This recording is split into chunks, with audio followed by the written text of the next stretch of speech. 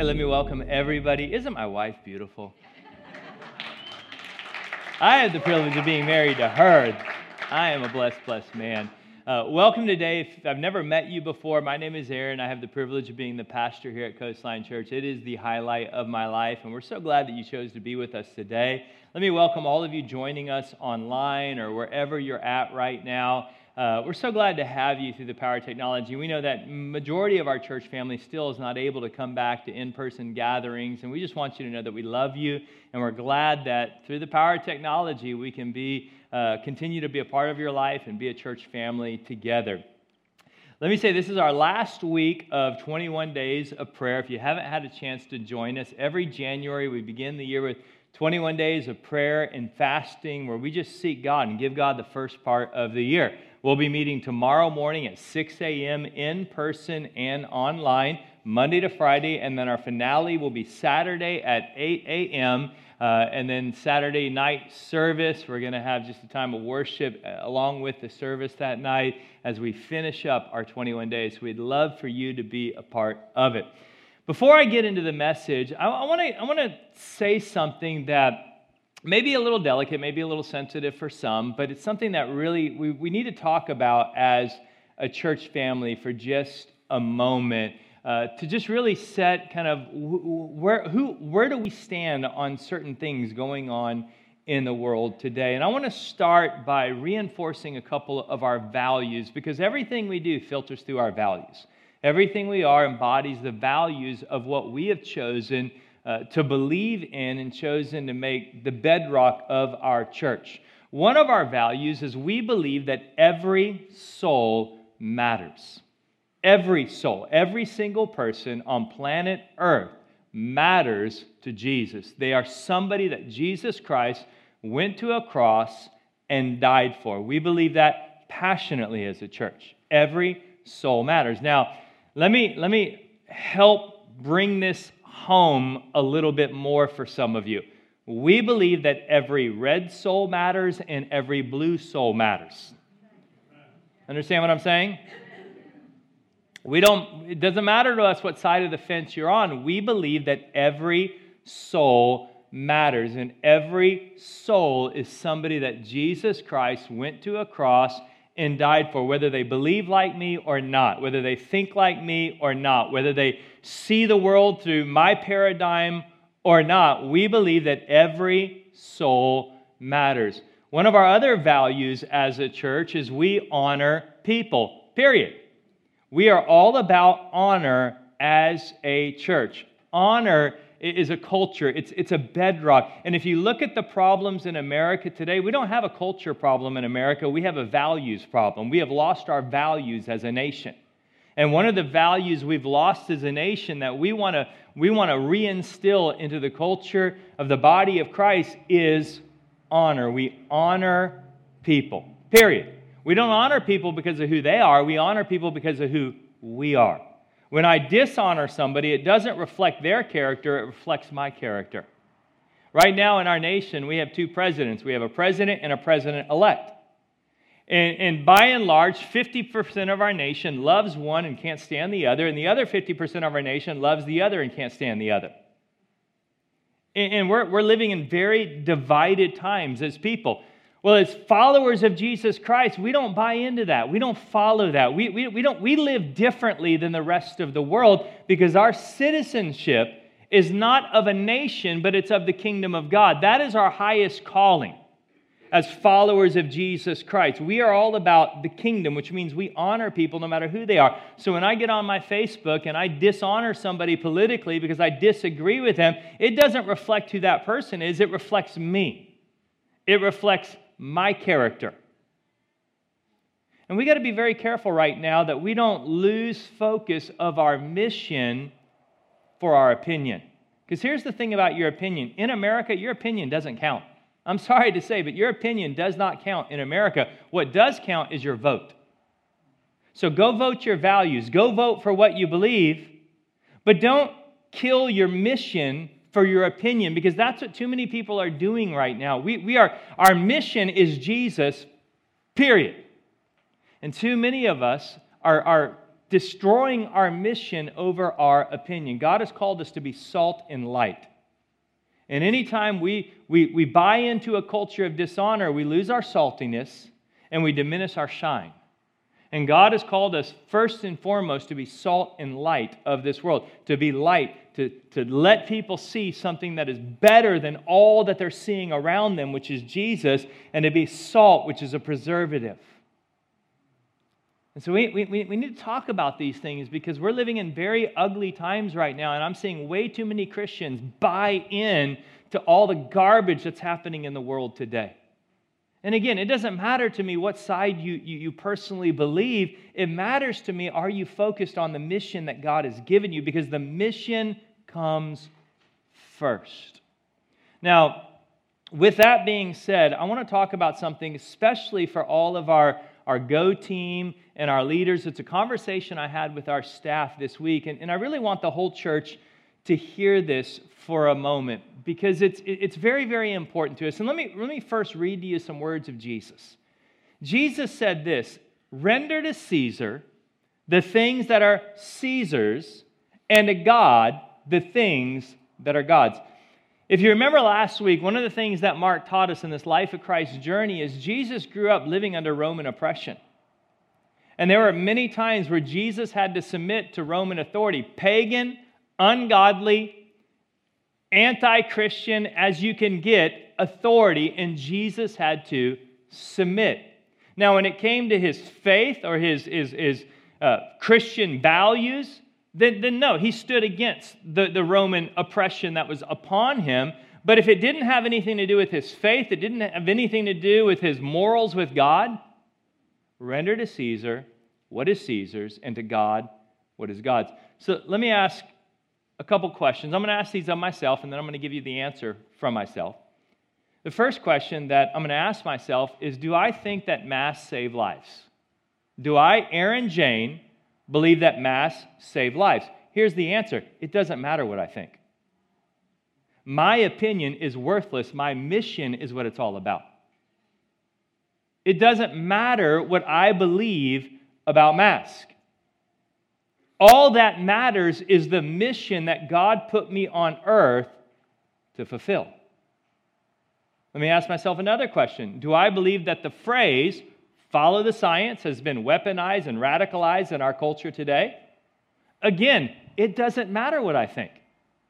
It doesn't matter what my opinion is. What matters for me as a follower of Jesus Christ is not what political party I affiliate with, not what ideology I affiliate with, but the mission that God has given me to be salt and light on this earth.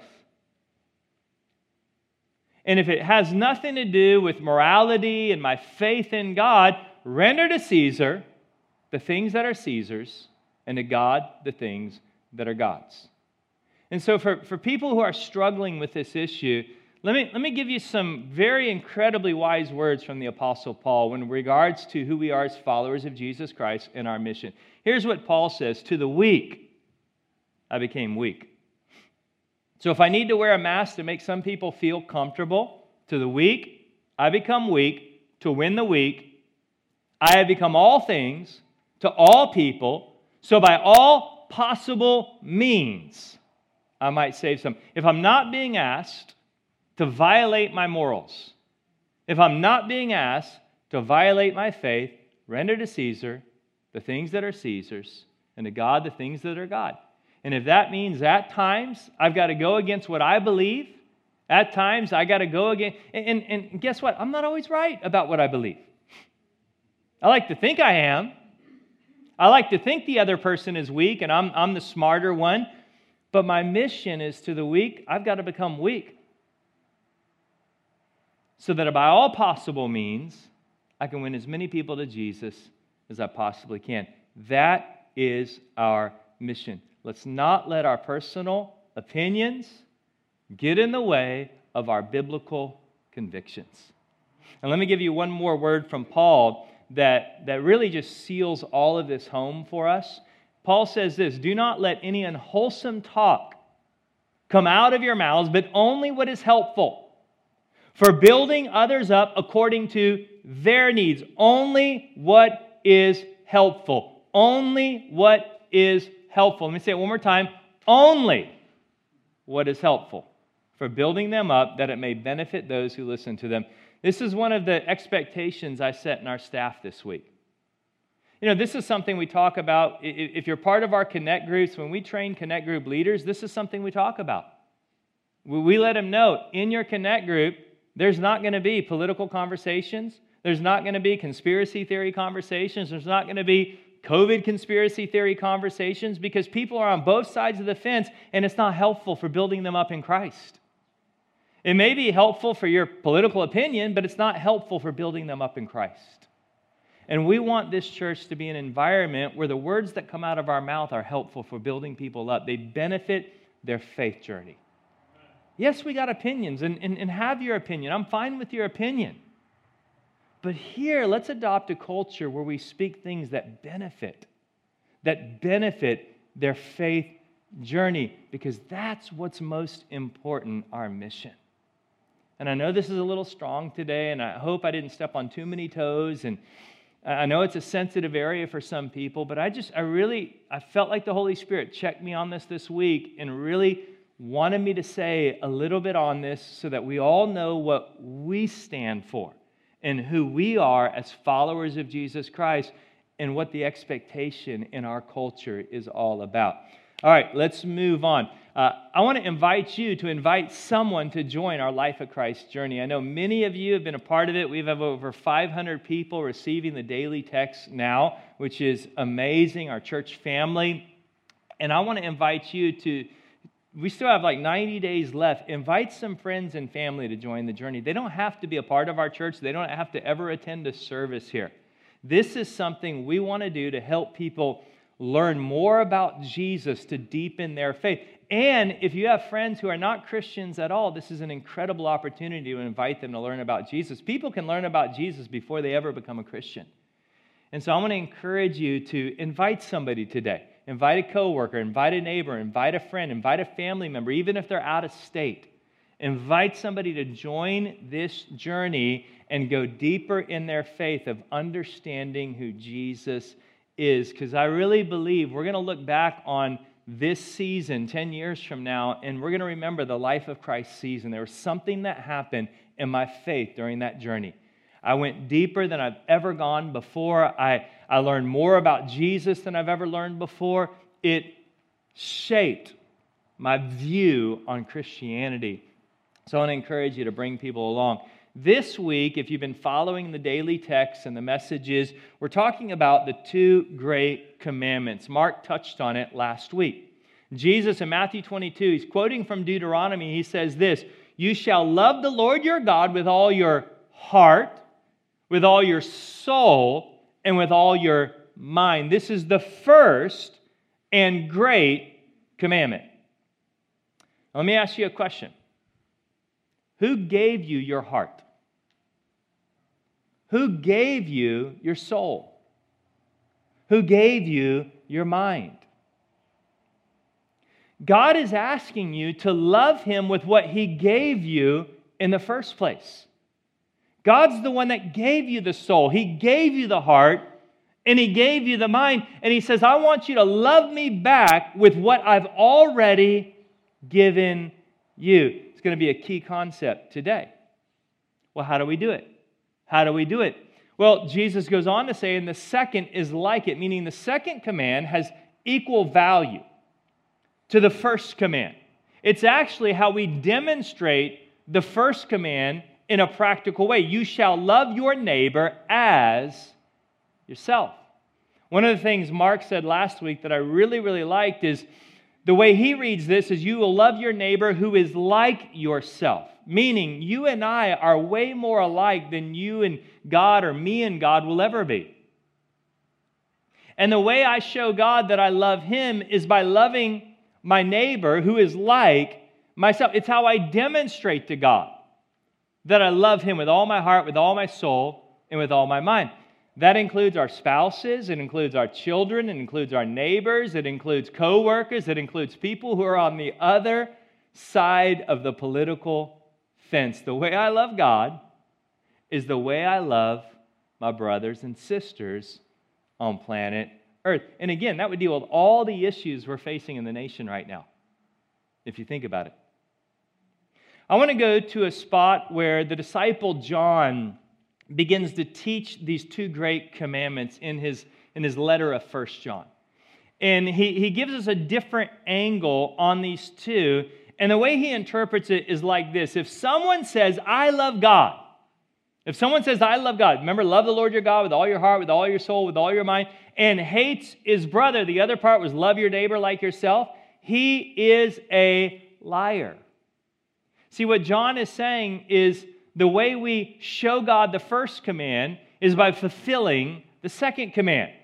For the one who does not love his brother, whom he has seen, because we are way more alike than you and God will ever be, cannot love God whom he has not seen. And this commandment we have from him, that the one who loves God should love his brother also. Now, let me help you understand this for a moment. God will never place a demand on your life without first giving you the supply. Everything God ever asks us to do, He will always give you everything you need to do it before He asks you to do it. He'll put the ability in you. He'll give you the supply. He'll give you all the resource. Anything God has ever asked you to do, He will always make sure you have everything it takes to pull it off. Well, where is it? Because this seems like a pretty hard command. This seems like a rule. This seems like a religion, a law that I've got to follow. Where's the life-giving nature of it? Well, you got to go back to verse 19. John gives us the key to not just the two great commands, but the entire life of Christ's journey, by the way. If you want to be successful at this life of Christ's journey, if you want to be successful in your faith, you have to understand the key for how it all works. Go back to verse 19. Here's what John says. We love, period. We love. We love God. We love our children. We love our spouse. We love our neighbor. How? Because He first loved us. God gives the supply, then He gives you the demand. The only way I have the ability to love is when I've received love. Until God takes His love and deposits it into my life, I don't have the ability to love Him, to love others, to love my family. First, He has to love me. You see, when I have a revelation of His love, when I receive His love, when I understand the grace that has been shown me, all of a sudden, I now have the ability to love Him back. You see, I can't love the Lord your God with all my heart, with all my soul, and with all my mind until He first loves me. This is a huge concept to understand. See, if you don't get this right, if you don't understand verse 19, you're going to mess up the two great commands. You're going to try to do it in your own ability. You're going to try to do it with willpower. You're going to try to do it with self-discipline, and it'll never work that way. You do it with His strength. You do it with His love. You do it with His power. Our power will fail. My human love will fail. My human love is so tainted with selfishness that if I had to rely on my love alone, I'd never be able to pull this off. So thankfully, it's not my love that I'm basing it on, but it's receiving His love that empowers me to do it all. This brings us to an incredible concept that we have made a bedrock of our church. If you've ever been a part of one of our freedom groups, and they're launching soon, if you've not signed up for a freedom group, if you've never been to one, I'm about to teach you a portion of what I teach during week 1, and I cannot encourage you enough. If you've never been through freedom, this is one of the critical bedrock courses of our church. There's actually a number of classes available that you can check out, but freedom is one of the bedrocks. And the way we phrase this, it's the tree of life versus the tree of the knowledge of good and evil. In other words, there's two ways to approach God. There's two ways to approach Christianity. There's two ways to go through this life of Christ journey. You can watch the daily text through the tree of the knowledge of good and evil, and it's going to mess you up. Or you can watch the daily text through the tree of life, and it's going to be the most enjoyable, life-giving journey that you've ever been on in your faith. But it's all how you approach. And that's the key question. How are you going to approach God? How do you approach God? You see, the journey that we're on with Life of Christ is incredibly important, but how you're doing it is way more important than the journey itself. In other words, your approach to it is more important than the curriculum or what you're going to learn itself, because there's two approaches. You can approach it through the gospel, or you can approach it through law, a list of rules, a religion. Grace, law, gospel, religion, it's your choice. And the problem is, sometimes they look the same because they're very subtle nuances between the two. But I'm telling you right now, one approach will not work. It destroys you from the inside. So how are we going to approach it the right way? Well, again, if you've been through freedom, it goes back to the second story of the Bible. The first story in the Bible, Genesis 1, is all about creation. And in fact, that's the first story of your life. God created you. You were born. The second story is also the second story of your life. You're given a choice. How are you going to approach God? How are you going to decide to be godly? How are you going to live out the Christian life and be effective at it? Genesis 2, here's what it says. Now the Lord God planted a garden in the east, in Eden, and there he put the man whom he had formed. And the Lord God made all kinds of trees grow out of the ground, trees that were pleasing to the eye and good for food. Now listen to this. In the middle of the garden, there were the tree of life and the tree of the knowledge of good and evil. Now, if you've ever read this story in a children's Bible or a kid's book, this is the part of the story where Eve's naked and she's got the long hair covering up her body and she's got the apple in the hand and there's a bite out of it.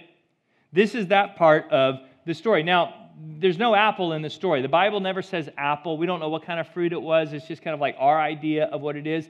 And here's the problem. Most of us think that the choice is between good and evil, or sin and God. That's the way we look at this. God has given us a choice. Are you going to choose good? Are you going to choose evil? Are you going to choose sin? Are you going to choose me? But it's way more subtle than that.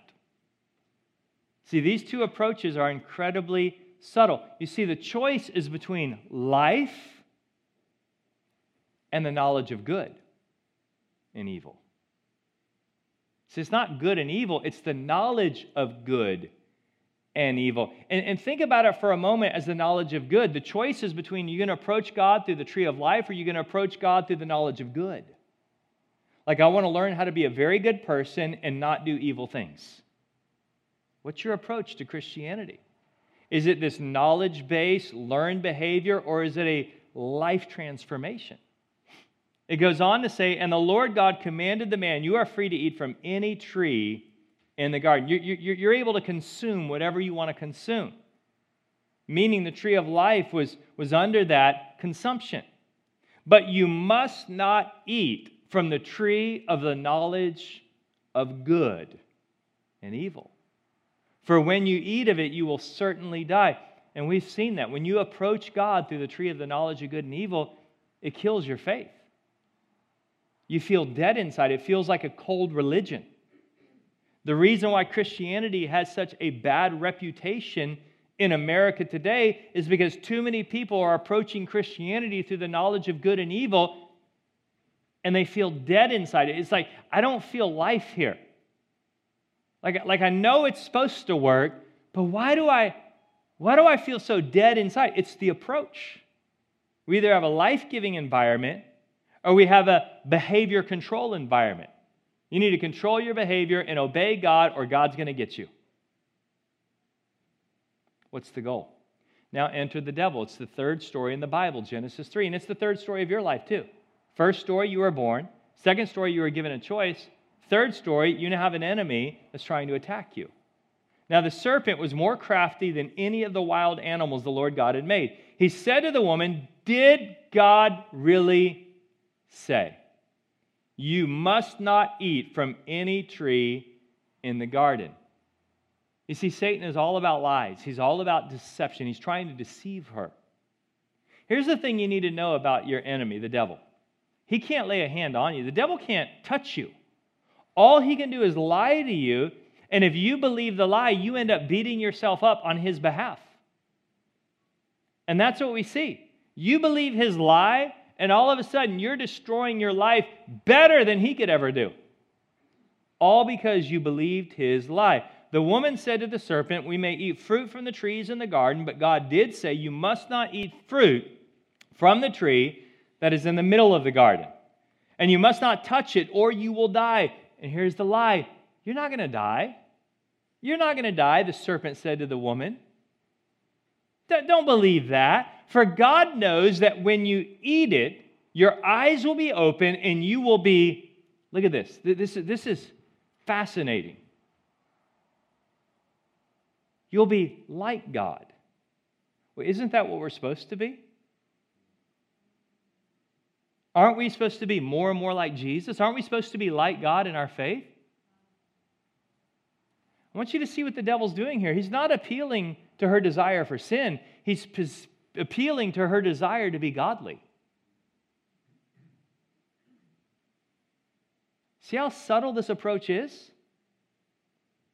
Satan's biggest temptation in your life is not to get you to do bad, horrible things. Satan's biggest attack on you is to get you to do good things that distract you from the best thing, from the right thing. He's appealing to Eve's desire to be godly. Look, this is going to make you more like God.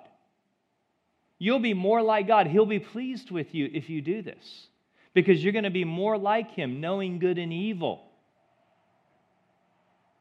We've got to be very, very careful, because one approach feels right. One approach feels like, I'll be more godly if I do it this way. Like if I can pray 4 hours a day and read my Bible 8 chapters a day, I'm going to be more like God. But if you're doing it under the wrong filter, it's going to kill you on the inside. It's going to produce death in your life. For God, and then it goes on to say, when the woman saw that the fruit of the tree was good for food and pleasing to the eye and also desirable for gaining wisdom, she took some and she ate it. She also gave some to her husband who was with her, and he ate it. Then the eyes of both of them were open, and they realized they were naked. They lost their innocence, and all of a sudden shame began. So they sewed fig leaves together, and they made coverings for themselves. This is what happens every time. You approach God the wrong way, you lose your innocence, you lose the joy, and you feel shame. When you live a Christian life through the tree of the knowledge of good and evil, you're never going to feel good enough. You're always going to feel like God is disappointed with you.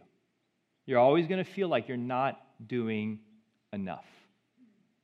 You're just not good enough. You need to work harder. You need to pray more. You need to read more. It's the fruit of living out of the wrong tree. So how do we approach it right? I'm going to give you 3 thoughts on how to approach this the right way. The tree of the knowledge of good and evil says this: do more to get to God. You got to do more. You need to read more.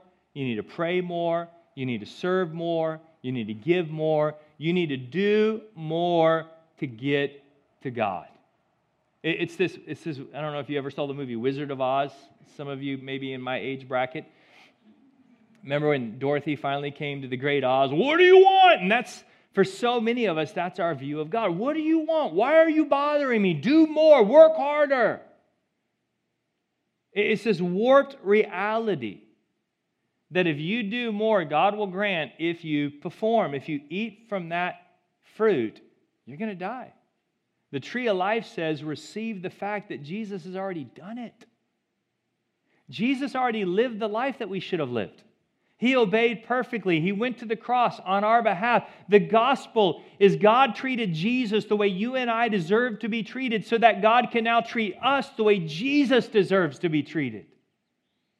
It's the power of the gospel. We have to receive that Jesus did it on our behalf, so that we could receive all of His goodness, not because we deserve it, not because we've earned it, but because He earned it. And He deserves it. That's what the tree of life says. Rest in His finished work. This is why in our culture we say righteousness.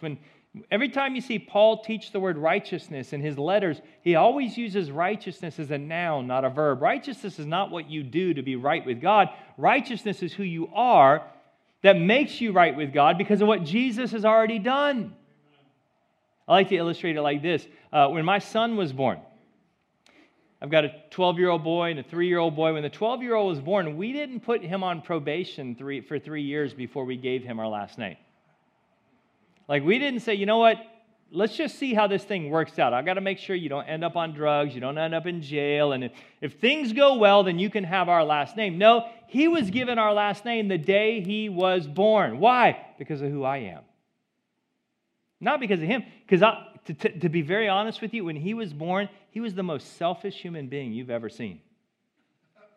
Like, it was all about him. He didn't care about anyone around him. Like, he never asked us how we were doing. He never helped around the house. It was just, feed me, change me, I mean, it was just like, if you've ever been around an infant, they are selfish creatures.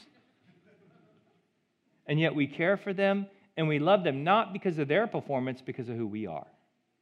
You see, when I was born again, I was given the last name of God, righteousness. Not because of who I am, but because of who my Father is. So we received the fact that Jesus has already done it. John 5 says it like this: you study the Scriptures.